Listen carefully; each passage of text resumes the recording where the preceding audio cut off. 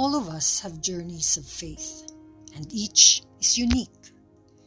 My first teacher was my dad, bless his soul, who put my hands together and said I could tell Lolo Dios whatever I wanted. It was a bit scary talking to a nebulous grandfather, but gingerly I did. As a grade schooler, I had one religion teacher who, when asked questions, would sometimes reply saying, "Just believe, that's what faith is all about." I guess I tried to follow this too, although the questions in my mind did linger.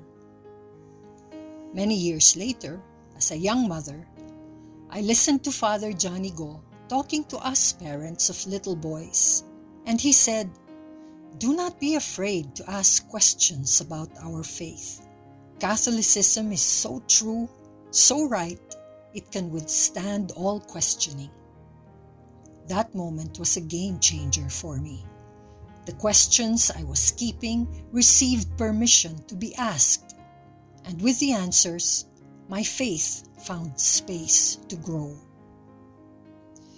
C.S. Lewis defined faith as the art of holding on to things your reason has once accepted in spite of your changing moods. It's an interesting definition. For me, it supports Father Johnny's claim about there being no battle between faith and reason, especially if I can be brave and honest enough to admit that my emotions are fickle and powerful. Yet, though faith is an art, it is also a habit. We believe not once for all time, but each time. Thus, no matter how much faith I have, I need to nurture it. By prayer, study, acquaintance with the scriptures, participation in the Mass and the sacraments, I am able to remind myself of what I believe in. Come to think of it, people who leave the faith do so by drifting away, not by reasoning their way out.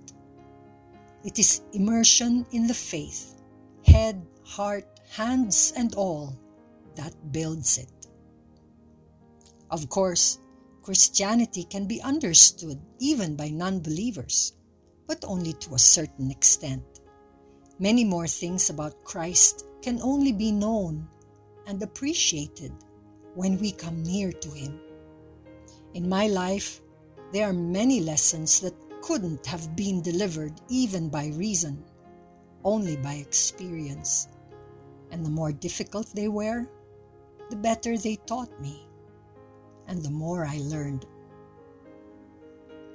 The Franciscan Father Richard Rohr says that the way to Christ is great love or great suffering, and oftentimes there is no difference between the two. If this is true, and the older I get, the more I believe it is, then ultimately, the road to God is a matter of learning to kneel and say to Him, "Help, I can't do this without you." To realize that it's not up to me, because He, only He, is in charge. Not that I can earn salvation, but that I have a Savior. This is perhaps my favorite lesson in the school of faith. And true enough, it isn't quick nor easy. Like the song goes, it's a broken alleluia, a harsh and dreadful thing, quoting Dostoevsky. We all have journeys of faith, and each is unique. Mine is leading me to put all my trust in Him, like Jesus the man did, from incarnation, when He willingly entered into our hapless human state, to the cross, where He just as willingly surrendered everything in full obedience. All of us have journeys of faith, and each is unique. I don't know how yours is going, but let me say this.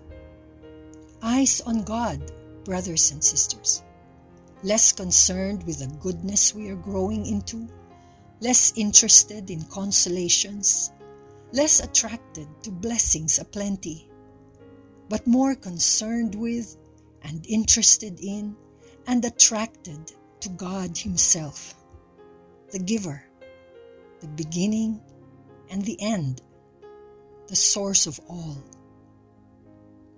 Glory to the Father, the Son, and the Spirit, as it was, is now, and forever. Amen.